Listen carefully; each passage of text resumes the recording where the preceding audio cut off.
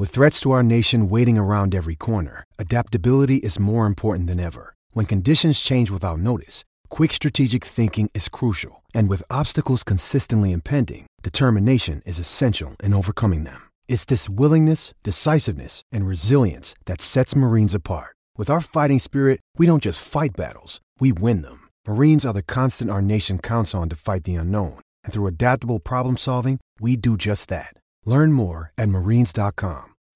When you need mealtime inspiration, it's worth shopping Kroger, where you'll find over 30,000 mouth-watering choices that excite your inner foodie. And no matter what tasty choice you make, you'll enjoy our everyday low prices, plus extra ways to save, like digital coupons worth over $600 each week. You can also save up to $1 off per gallon at the pump with fuel points. More savings and more inspiring flavors make shopping Kroger worth it every time. Kroger, fresh for everyone. Fuel restrictions apply.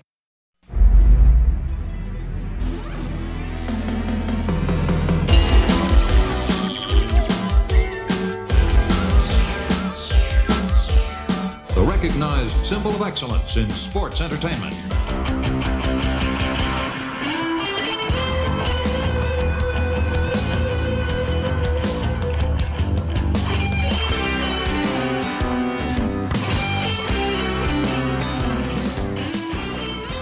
Hello and welcome to ARN. This is Paul Bromwell, and as always, I'm joined by the Hall of Famer, the founder of the Four Horsemen, the creator of the Spine Buster, the 1A Tag Team Wrestlers. He's my buddy.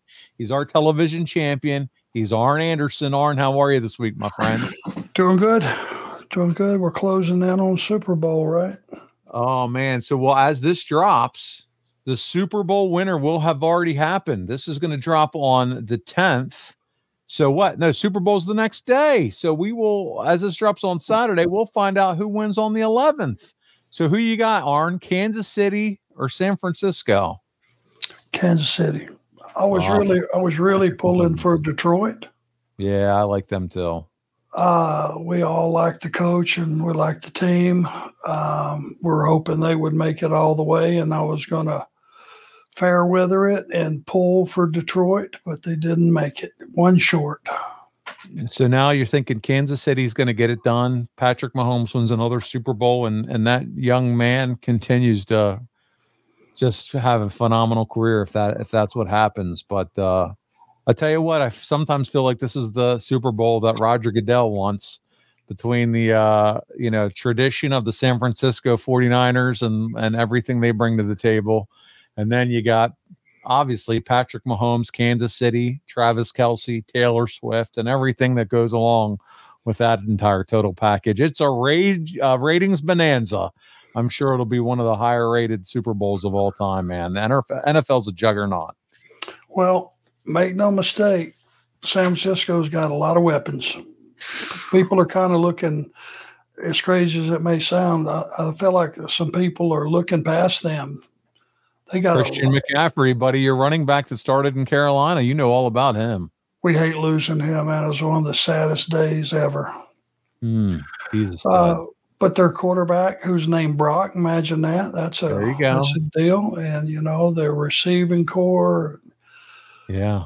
They got a lot of weapons. Kittle at tight end, Ayuk and Deebo Samuel at receiver. They do, man. Their defense is just flat solid. Out. Solid. Yeah. Yeah, and they're a marquee, it's a marquee franchise. So marquee franchise. That's what I'm saying. They're licking their chops about how that's going to do. So it's all red everything, both teams. So we'll see how it all shakes out. But, man, let's talk about you a little bit here, because you got a couple big things going on coming up soon. We touched on it last week when we started the show. But first, Monster Party Comic-Con, Concord, North Carolina. That's coming up here on February the 16th, 17th, and 18th. That's Brock and Arn Anderson. And, Arn, you're going to have those comic books to sign and autograph, as well as some merch and photos. I know you're looking forward to being there. It'll only be the second show that I've been to that they were available, and I have ordered like 4 boxes so that nobody is going to go, God, I've been wanting to see one of those comic books. They won't hear the words, well, they're not here yet. I will have enough. Trust me. But thank you for all your patience for everybody. The shipping was absolutely brutal to get them to the States. It just really was. So thanks for your patience. I appreciate it. I hope everybody enjoys the read and look forward to it myself. Yep. Listen, that's all in the past. It's here and it's live, and people can get them autographed now. And if you don't have a copy and you're planning to go see Arn, he's going to have a copy for you and he can autograph it. And then not only that, you're going to be in Richmond, Virginia, GalaxyCon. We mentioned that as well last week, March 15th, 16th, and 17th at the GalaxyCon. Again, another appearance for you and Brock as well, Arn? Absolutely. Yep. Good. So make your plans, your travel plans now, because listen, they're on tour. This is like when the Rock and Roll Express had that Super Summer Sizzler tour. This is Brock and on tour in 2024, and he's got comic books under one arm, Horseman hats under the other. Buddy, you're the table that everybody needs to be stopping by and saying hi to, and thanking you not only for what you did for this business, but what you continue to do in podcast form, sharing some great stories of your career. And Richmond's a great wrestling town. You know, I haven't been back there in this capacity, so really look forward to that as well. One other show I would like to plug, because they've been really good to us, on the 23rd, AML Wrestling continues. And that's in March? Yep, that's March 23rd, and that's West Davidson High School in Lexington, North Carolina. Brock will be teaming with our other Anderson, CW Anderson. CW, there you go. So the Andersons are circling the wagons. He's having a good time teaming with CW, the Andersons. Well, he's a veteran. He's and he's a smart guy, and he's a quality human being, and we're really enjoying this. Brock will learn a lot from him, and we'll have a lot to gain by teaming with him for sure.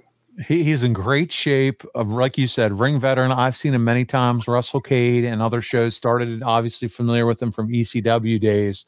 But I think it's cool, man, to see him and Brock and then you at ringside there, the Anderson clan getting it done in the ring. Well, we're honored, and it's our pleasure to be his partner. We very grateful. Well, there you go, Arn. And so make sure you make every chance and take every opportunity to see Arn and Brock at these different shows and take advantage of these special opportunities. Arn, we're going to jump into it this week because I want to get started. Last week we discussed May 1994, all the happenings surrounding the final pay-per-view before Hulk entered WCW, including the career-ending injury of Rick Rude. We got into detail on some of that. We talked about the signing of Hulk to a contract, the arrival of your old pal, Ming. Ming's there, the human Vegematic. And then your interaction with the leader of the stud stable, good old Colonel Robert Parker. This week, we're going to pick up the story on our way to the Clash of the Champions. And as we have the past few weeks, we're going to open the discussion with, you guessed it, Hulk Hogan, because Hulk made his debut on WCW television on June 11th, 1994. And we're here to talk all things June. And it's their flagship show, WCW Saturday Night. And during the program, pre-recorded wrestling matches were inserted around teases the entire time, as you can imagine, Arn, hyping Hogan's arrival to the company and the contract signing where he would officially join WCW. And normally we would just show how WCW welcomed to the company, but instead, we don't do clips anymore. We're going to lean on Dave Meltzer and his reporting. And this is what Dave had to say about the event.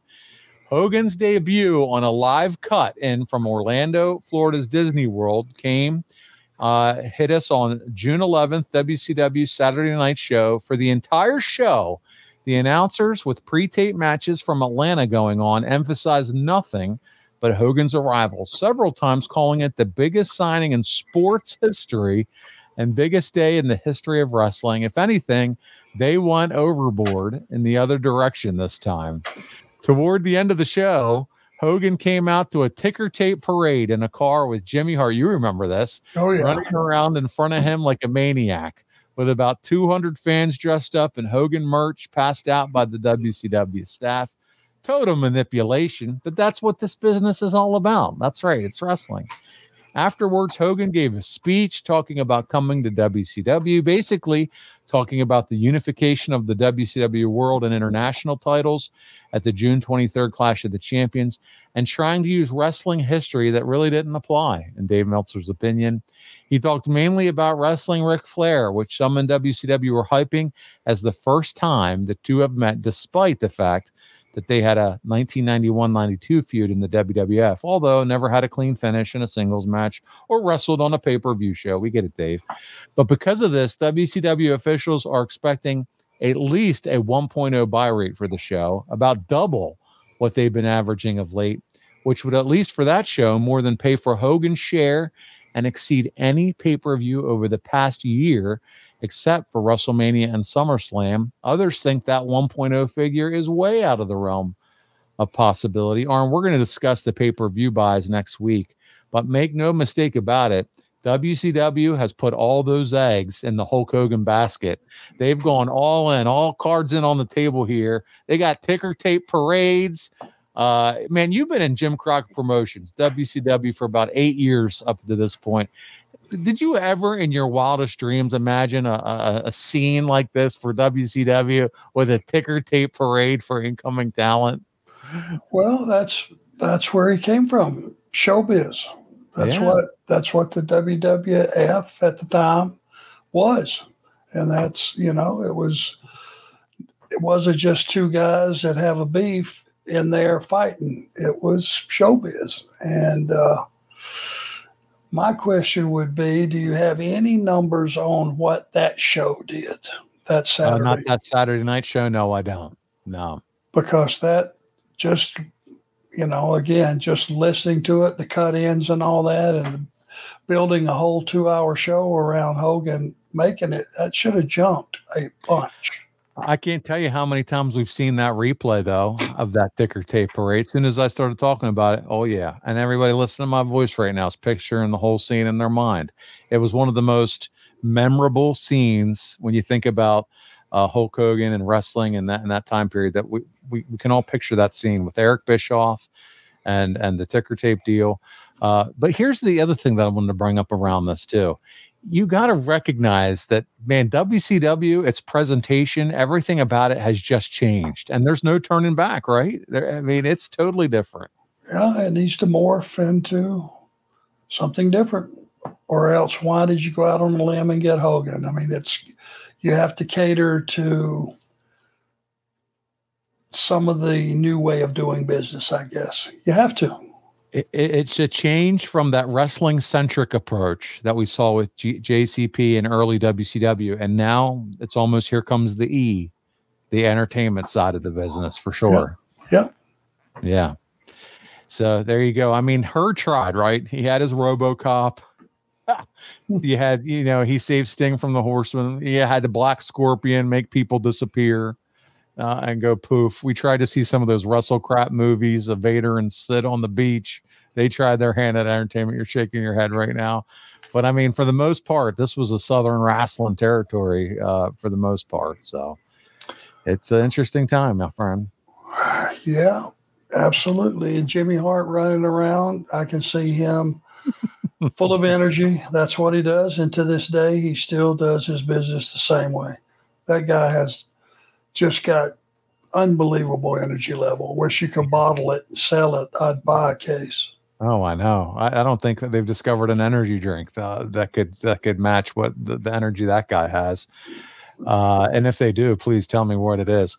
Meltzer goes on and he says, listen, obviously lacking the size that made Hulk Hogan famous, he looked down 60 to 70 pounds from his peak WWF years. He looks in great shape for a man who's almost assuredly not on steroids any longer, but he's been on them for more than a decade. He's nearly 41 years old. And in the interview in front of the fans, plants, and extras, he still projected that charisma that made him one of the great box office draws in history. The entire spectacular production was nearly ruined by the quote-unquote reporters. Those asking questions were actually actors hired through MGM, as the few reporters who were there were asked to keep their mouth shut. They were told to keep quiet. But Arn, the only reason I mentioned Hogan's look here is it was part of his presentation for so long. That was Hulk Hogan, the 330-pound, 6'7" baby face, well-oiled, tanned, whole 9 yards. He's still tanned here, but man, it's clearly no more juice for this guy. What do you remember about WCW's stance on steroids, testing, etc. back in '94? Did you hear much about that? I really didn't hear a lot of conversation about that, to be honest with you. I know that the no bleeding policy was the head topic because that was back in the days of the virus, right? Yeah. They were more concerned with HIV and AIDS. Yeah. I don't think it was a big deal about the steroids. You wanted your athletes looking good, and the reality is it's a different look with steroids and a different look without them. Did you remember hearing much talk or chatter backstage or behind the scenes, wrestlers, etc., during the steroid trial deal that's going on here with McMahon and Titan? I think probably the consensus was they just had too much evidence. Yeah. His goose was cooked, I think. Yeah, I just didn't know if it was a hot topic with you guys on the WCW side, paying attention to it. Well, I mean, obviously, you the guys, when you send guys out on the road, as many days as was on your schedule, if you work for WWE and you were expected to look a certain way and perform a certain way, and all the things that you're going to be a character and a cartoon character, but you're going to be bigger than life, and you're going to have bigger muscles than everybody else, and you name it, you're going to have a tan and all those things that go that way. Some guys choose to, whether it's alcohol or smoke a little pot or take some steroids or whatever it is that gives you an edge that helps you travel like that. That's what you do. That's what you do.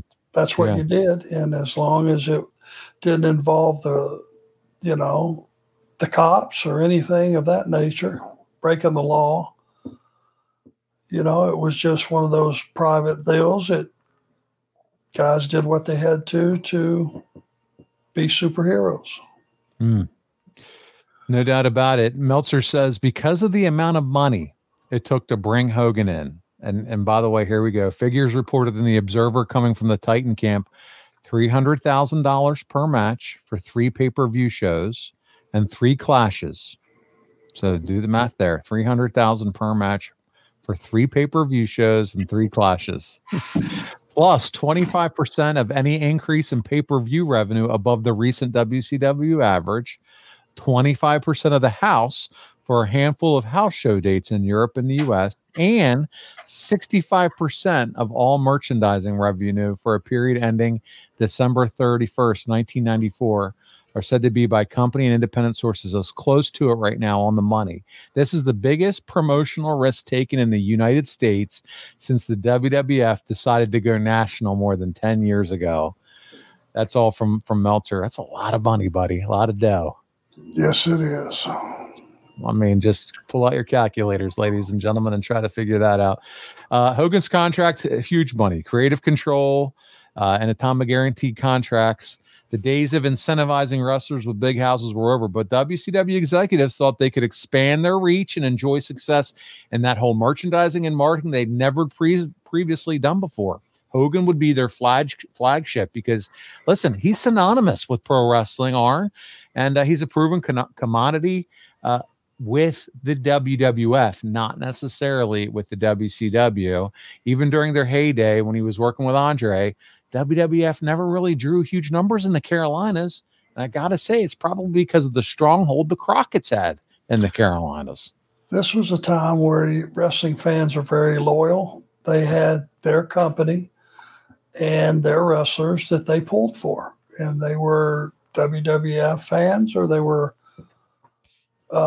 Jim Crockett fans or WCW fans, whatever the case may be, but they were very loyal. ECW had its own fan base. Yeah. Philadelphia, New York, Philadelphia, the whole Northeast, Tennessee, I'm sure, same thing. Yeah. And it was where you lived. That was like your home team. Looking back again, armchair quarterback, that's what we do on the show. Hearing and seeing that money, though, Arn looks like a smart business decision when you think about what happened then with Nitro and NWO and everything that came after, right? You got to think back and say, hey, sounds like a lot of money. And they gave him creative control. But at the end of the day, looks like Eric made a wise choice here. Well, nobody saw the NWO thing coming. Right. It wasn't in the works when they negotiated Hogan to come to work there. That probably saved the entire signing, though, eventually, as far as when you look at the investment. Oh, yeah. Yeah. I mean, it was like God looked down at us and said, you guys need a break. We'll give you some help here. Yeah. And the thing was just, it was what it was. It was unique. It was something that had not been done. It was involving characters that, weren't together prior to that. So it was one of those rare things that was just so far out there. It worked.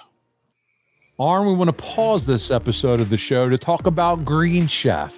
They're making eating well easy with plans to fit every lifestyle. Whether you're keto, paleo, vegan, vegetarian, gluten-free, or just looking to eat more balanced meals, Green Chef offers a range of recipes to suit your preference. Arn, you and I received some Green Chef meals not too long ago, and we are in. I know they were fantastic. I watched the video of you unwrapping your Green Chef meal, and you and Aaron Brock really enjoyed what you got from Green Chef, didn't you? Irregardless of public opinion, I'm not just a Hershey bar eating guy. I like to eat good quality, healthy food. And that's exactly what we got, man. We opened those boxes. Everything that you could put in there as far as condiments, it's all inclusive. So if you want to have some high quality meals and they take all the work out of it, buddy, that's your brand.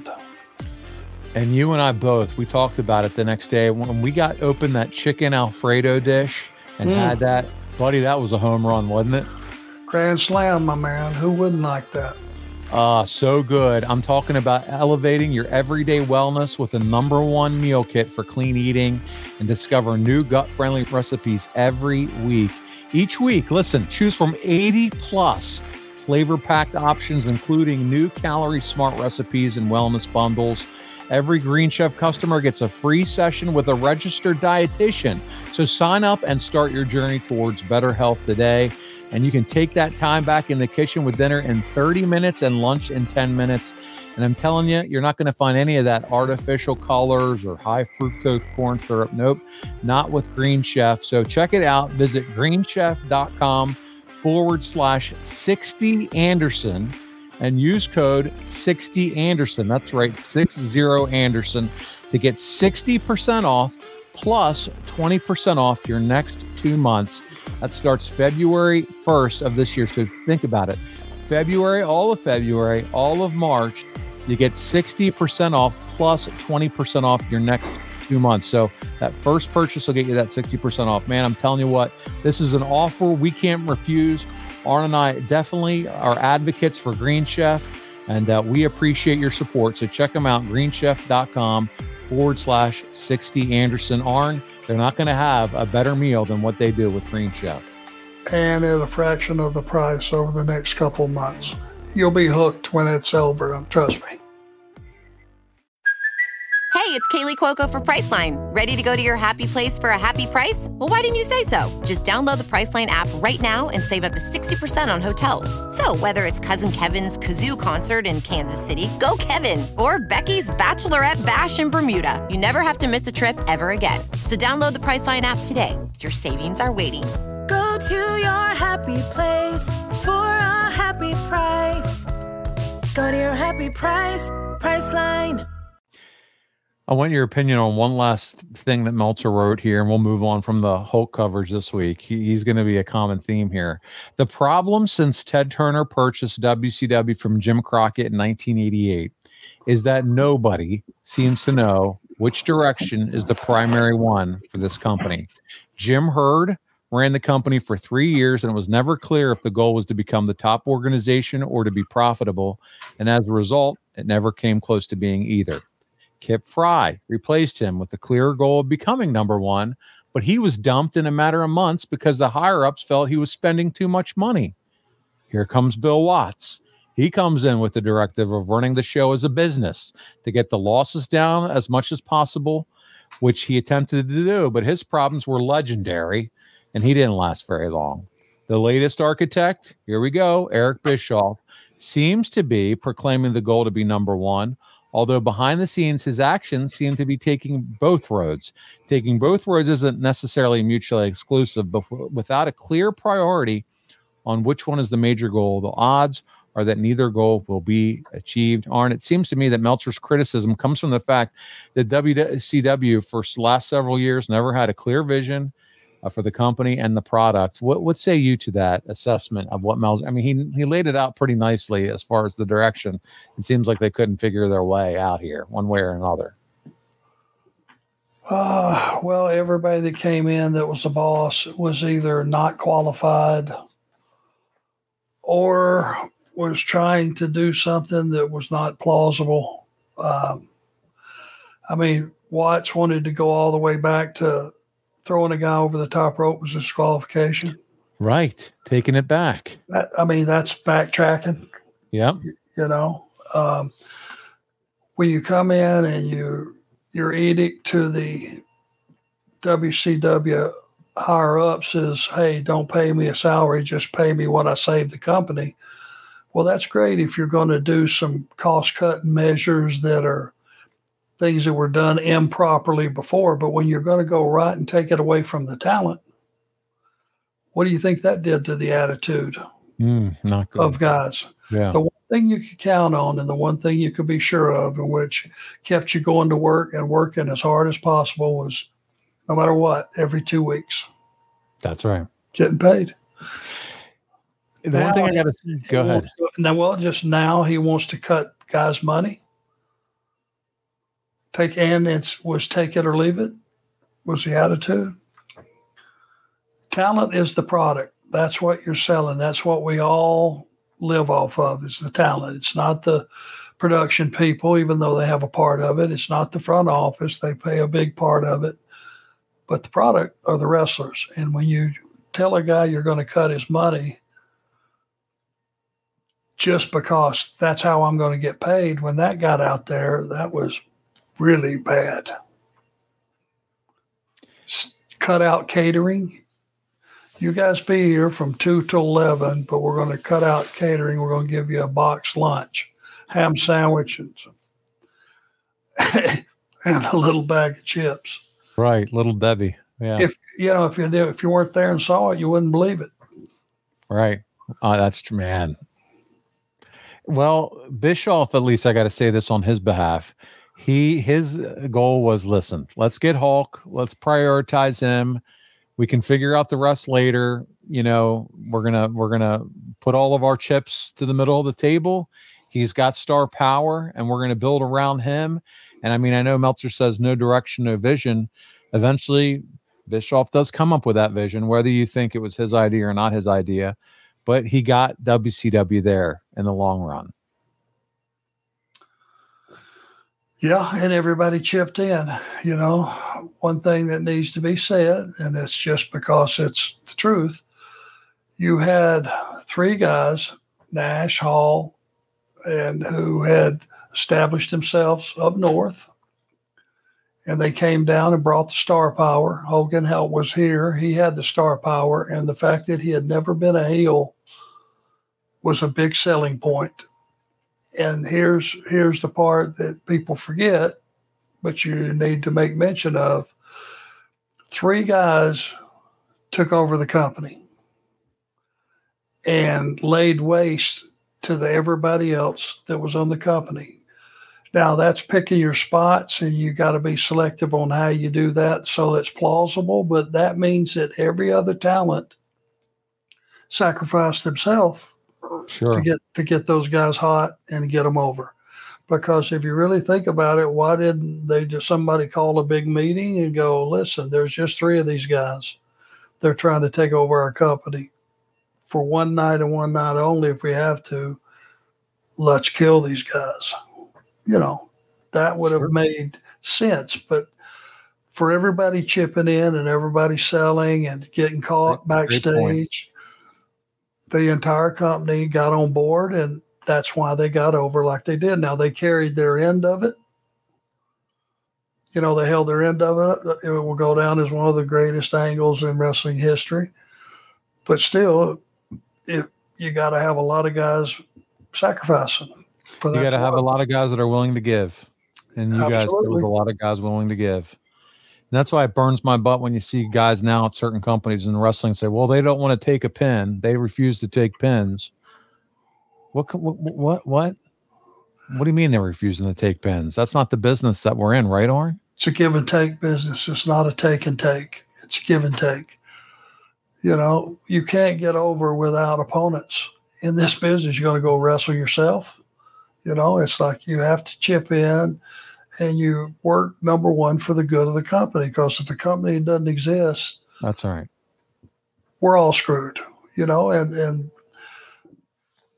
it got red hot, and it was at a moment in time, and, all that. I didn't worry about it that much, because I'd done nothing but sell and get beat my whole career. Sure. So it was no big deal to me. But when I saw it flaming up, and catching on like it did, and as hot as it got, and the houses getting full, and those guys became pseudo heroes themselves, even though they had, they had their own fans. They sold a ton of merch. You still see NWO shirts out there. It's like they got over.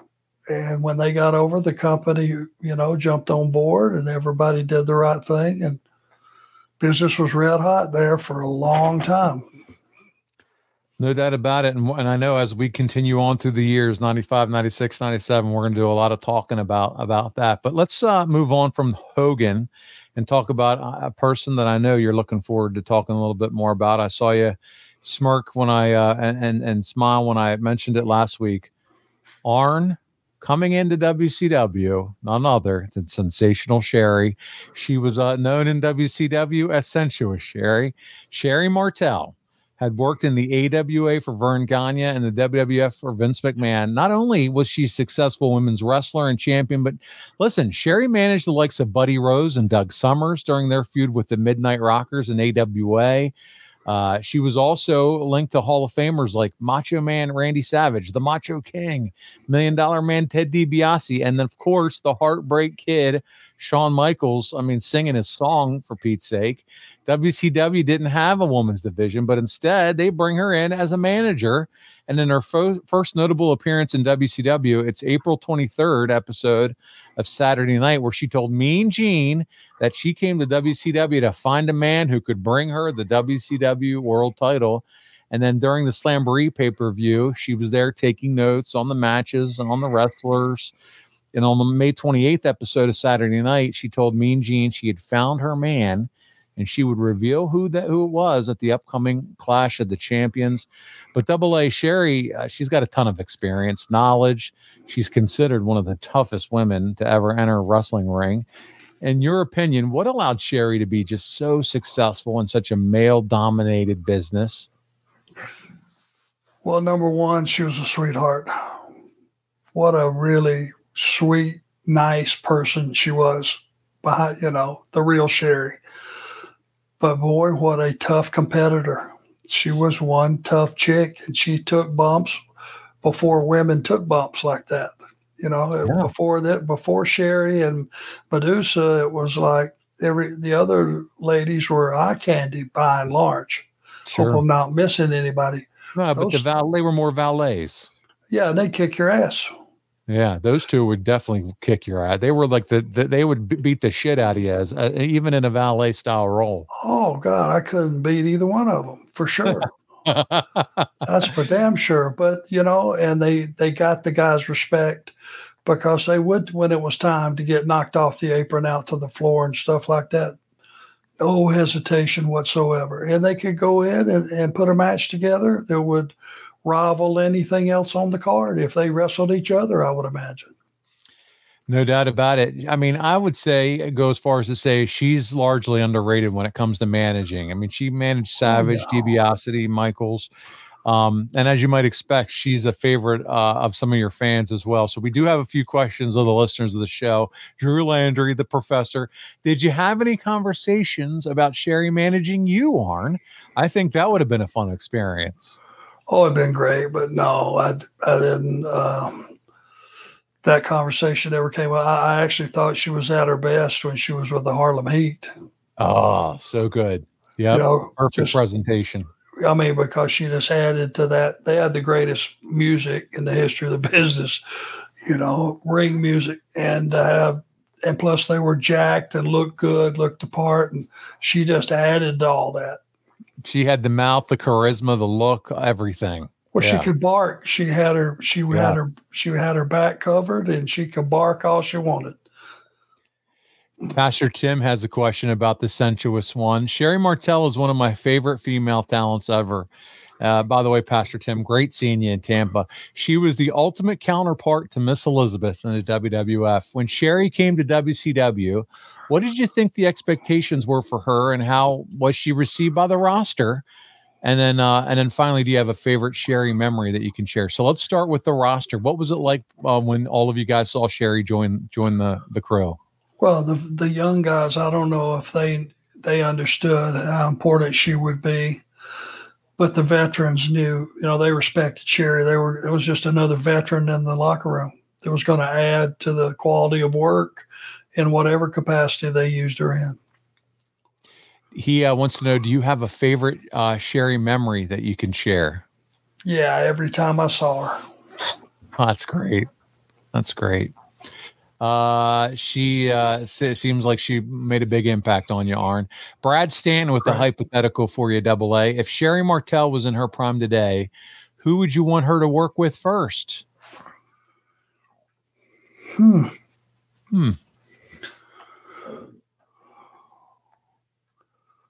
A healthy Charlotte Flair wouldn't bother me. Oh, there you go. I like it. Right now, she's nursing an injury. She'll be back. Working her ass off. She's all over social showing videos of her rehab, and she's going to be ahead of schedule. Oh, way ahead. And she's, she loves the business. She's respectful of the business. And, in her prime, Sherry Martel and Charlotte, wish list. I'd love to see that because they're both quality performers.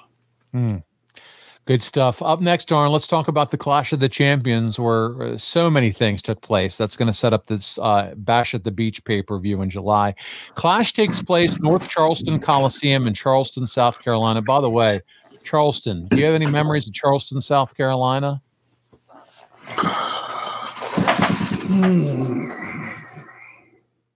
It's a beautiful area down there, isn't it? A lot of great seafood.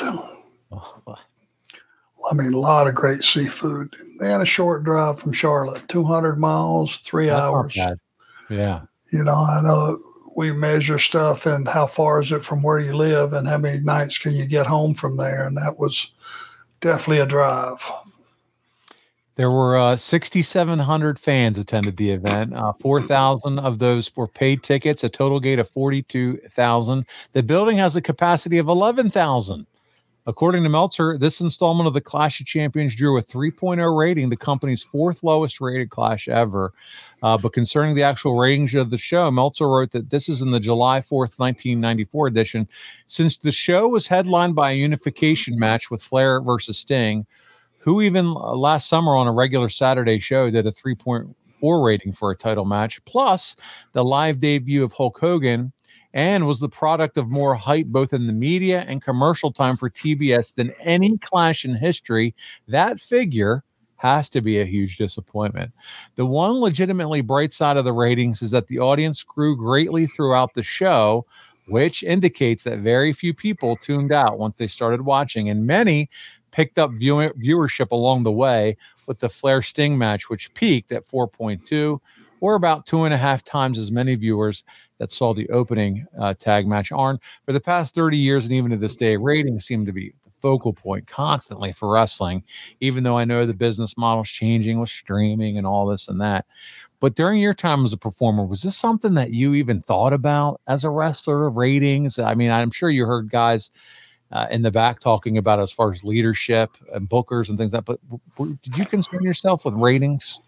Well, yeah, because I started to figure out how important they were, because we weren't setting the world on fire with live event revenue. So those ratings that was one of our selling points, I would imagine. We had to get those ratings up. Well, especially too, knowing that Turner's, he's connected to the TV. He owns a TV company. That's right. It's a TV company that owns WCW. And just, the reality is when he bought the company, and he signed everybody to contracts and all that stuff. The reality is he was paying himself because he owned the company. That's exactly right. And he owned the television station, and he would sell himself the programming, which was the wrestling show. So that's how he was able to pull all that off, I would imagine.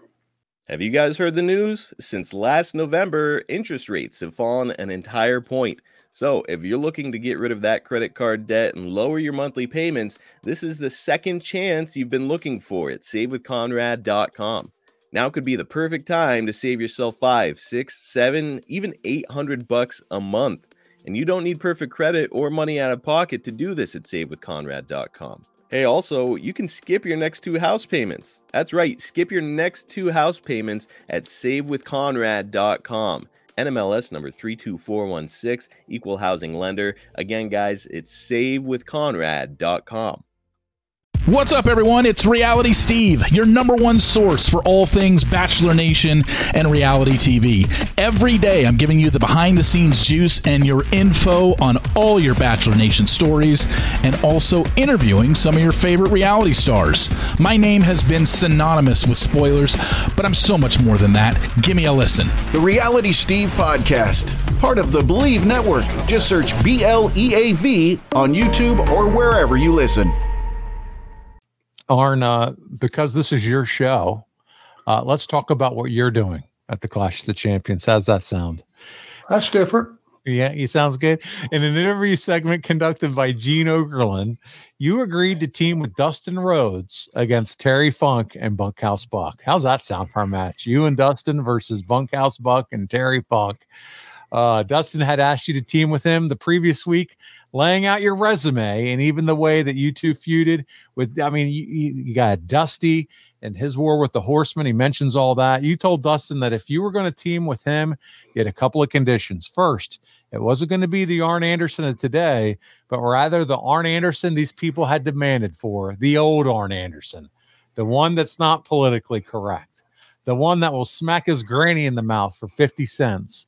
The one that will start a fight in the parking lot and bring it into the building. You go on to tell Dustin that if you take this match under these conditions, we may get hurt real bad, but I expect that. We may get fined a lot of money. We may get hurt permanent. But if it takes this match, Dustin Rhodes, under these conditions, we're turning the hurting around and we're putting it on them. My answer is yes. I'll be glad to be your partner. As always, Arn, this promo is delivered with your trademark intensity and believability. This story, though, is something that we have seen in wrestling over and over again, and that's because it's basic and it's easy to follow. Someone should have warned Dustin about what he was getting himself into, but we'll save that part of the story for next week. But for now, what did you think about the prospects of working with Dustin again at this time in his career? I always knew Dustin had it.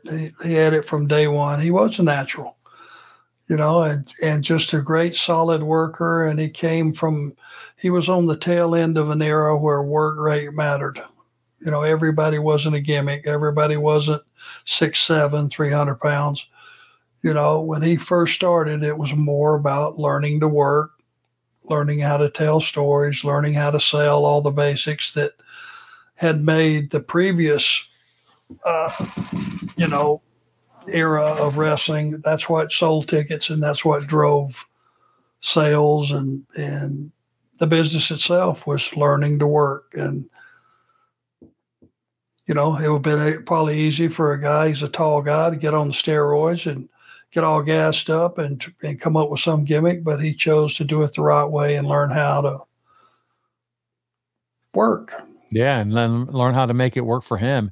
Brian Haremza wrote, at the end of the month, you're going to start teaming with Dustin Rhodes. Having worked with Dustin, did you feel you had chemistry with him as a team? Also, did you enjoy working in a babyface tag team? Oh, I hated it. I hated being a babyface. You know that. Yeah. I mean, I just felt that a rougher style fit me better. But you had to enjoy at least getting to work with Dustin a little bit on that side of the ring with him. I knew what the end game was. That's what I enjoyed about it. And I just did my stuff and he did his stuff, and we just happened to be in the same team. It wasn't like we did spots together, like teamwork spots. We didn't, and that was on purpose. You weren't doing drop toe holds and then, combination maneuvers with each other. It wasn't that style of tag team wrestling. No, because the end game, we knew what it was. Janara Gonzalez asks, what did you think about being in the stud stable? Was it your least favorite faction to be in? No.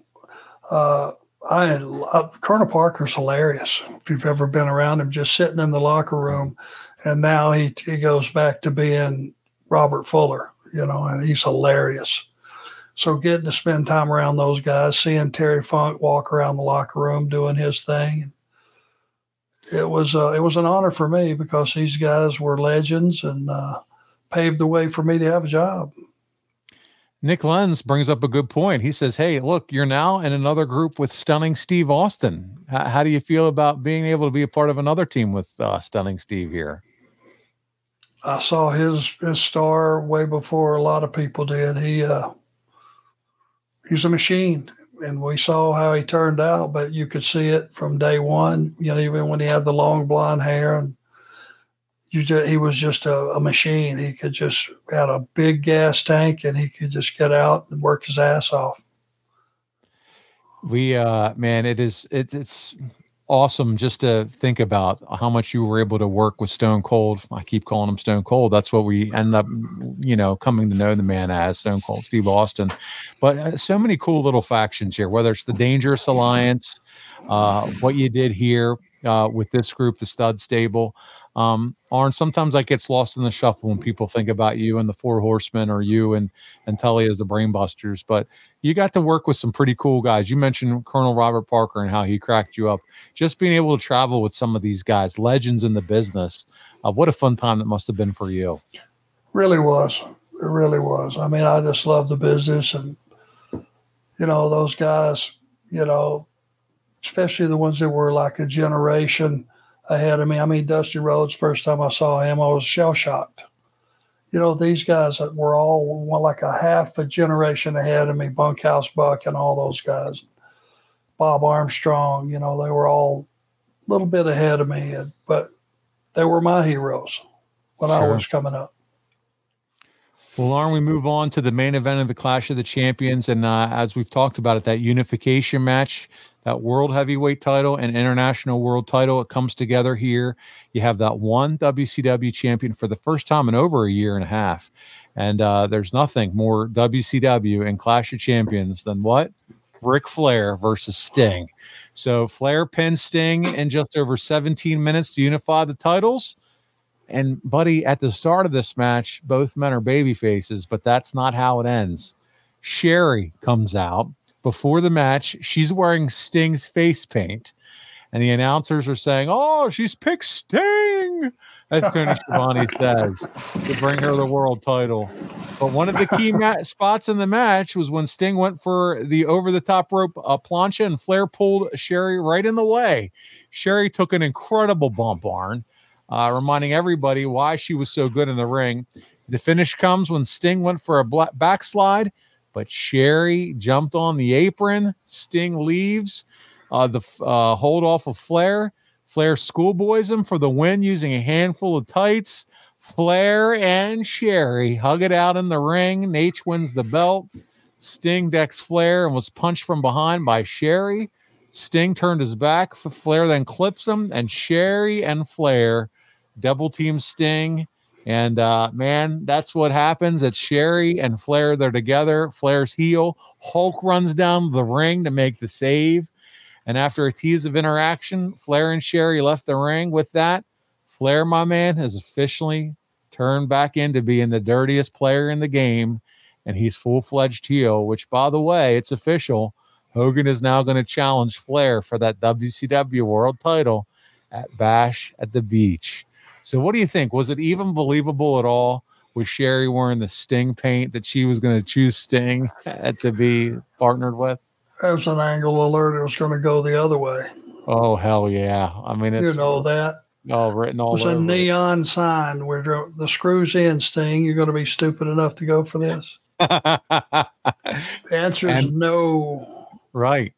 And by the way, it was written that this match wasn't necessarily well received by the audience. So I think part of the problem is, Arn, and you agree, going in, they're both baby faces. Mm-hmm. And Rick had reached that. You get to a point in the business when you've been around for a long time and you've performed at a high level that you just become iconic. You're not a heel. You're not a baby face. True. You're just an icon. And that's what Flair, it was hard for him to, I doubt he went into any match as a total heel. You know, people they just like his shtick, and they've seen his routine 1,000 times. They still pay to see it. So Meltzer, he chimes in with some thoughts to wrap up this clash. He said the show had one purpose: to get over the Hulk Hogan versus Ric Flair match in Orlando, and didn't confuse the issue by emphasizing anything else, Harn. In that regard, it served its purpose. The other point is that the crowd reaction live to Hulk Hogan was a disaster. While Hogan clearly had his fans, they were in the minority as he was booed 4 of his 5 appearances. He had a limo entrance, a live interview, a taped interview with Shaquille O'Neal. Man, they're not pulling out all the stops. A run-in saving Sting from Flair and Sherry Martel, where he was cheered, and then an end-of-the-show interview. My God, knowing what it took for WCW to sign Sting, I think they got to be a little concerned maybe about him being booed on so many segments. Not sure, but interesting debut here for Hogan at this clash.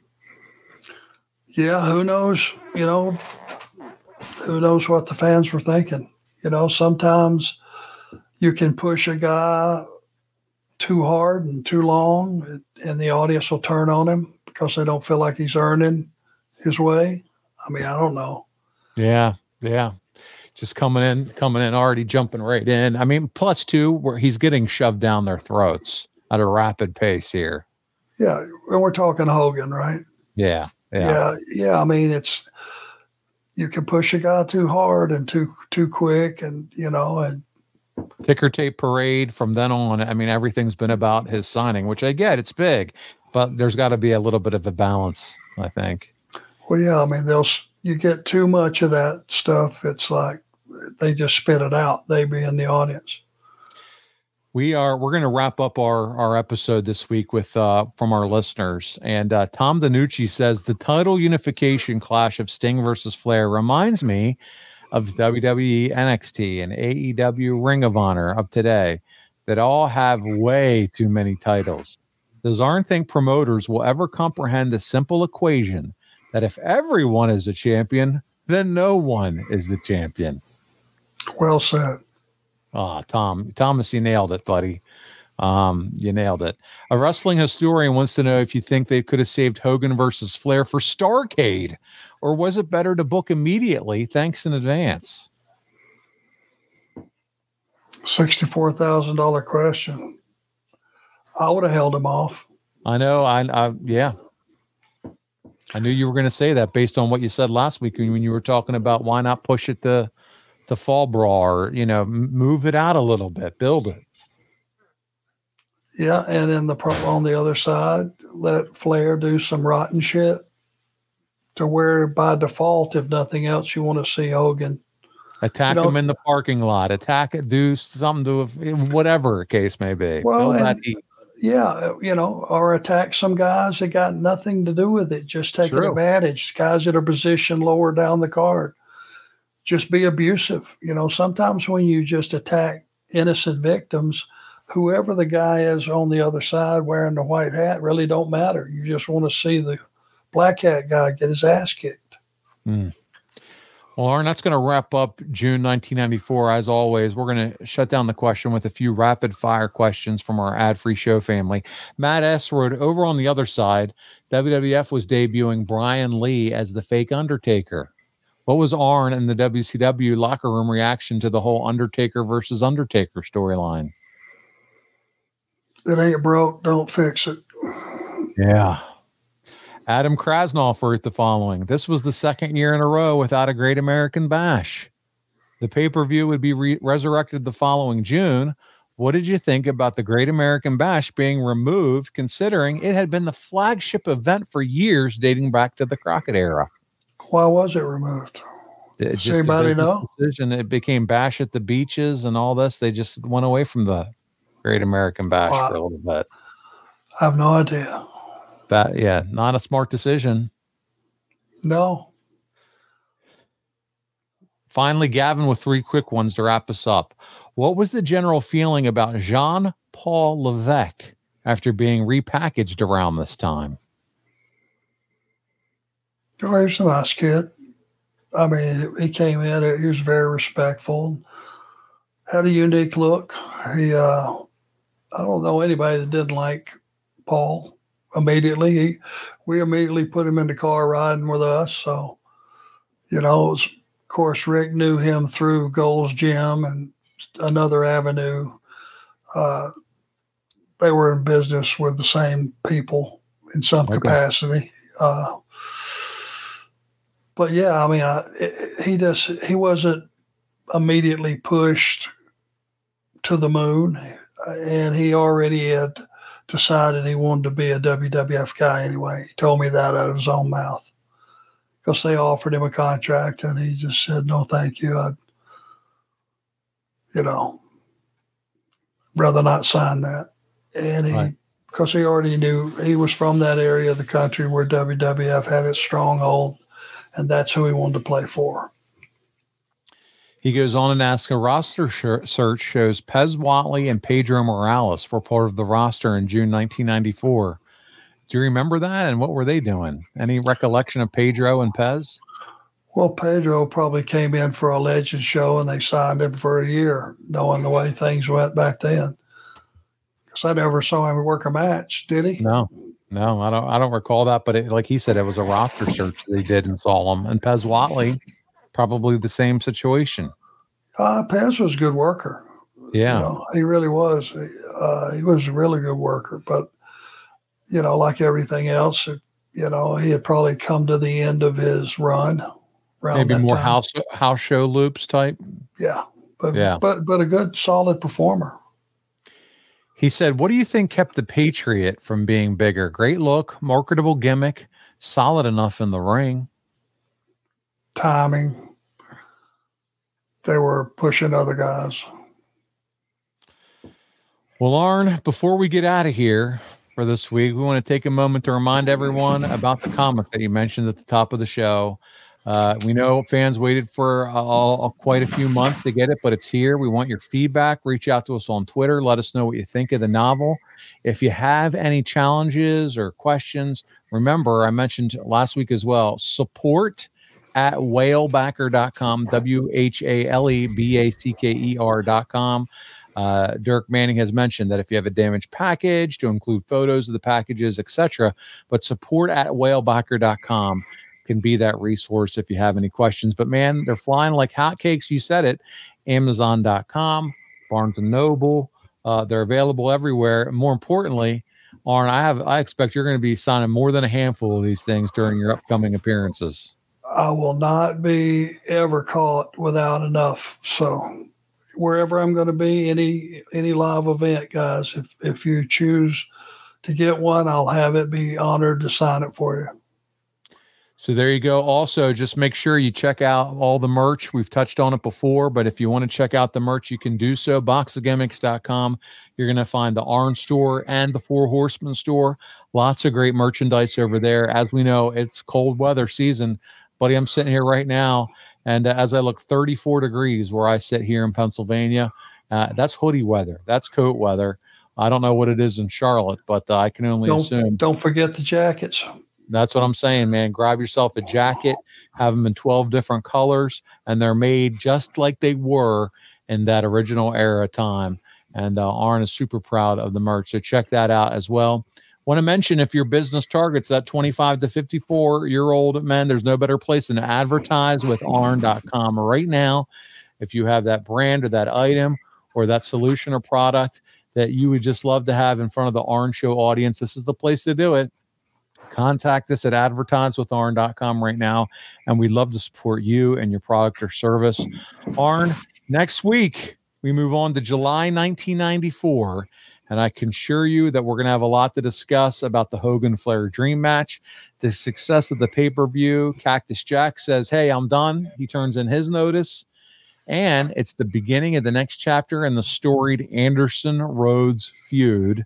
And so we're looking forward to do that. Arn, thank you so much once again for doing the show with me. It's always a pleasure, my friend. It's always nice to hear from the people that come to the live events how much they enjoy the podcast. That's me and you, bud. I have a blast doing it with you and reliving your career. I'm honored to be able to do this. And I'm honored to be able to see you, by the way, in July when you're enshrined into the National Wrestling Hall of Fame. And it sounds like it's going to be a happening. There's a lot of people planning on being out there to see you get inducted.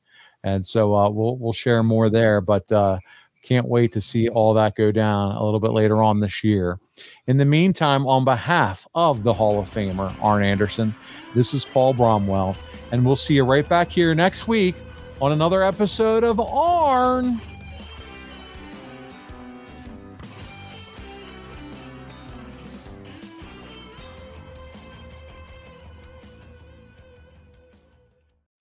John brings his skewed sense of humor. Jeff brings tips to cut strokes off your next round. Together, it's those weekend golf guys. They'll pay a lot of money to PXG and Titleist and Callaway and on and on and on, right? How many yards do you think you're going to pick up with that extra driver? I think I can get an extra 5 to 10. What if I give you 15 to 20? You pay me more. Jeff Smith teaches on a sliding scale. Those Weekend Golf Guys, the podcast, part of the Believe Network. Just search BLEAV on YouTube or wherever you listen.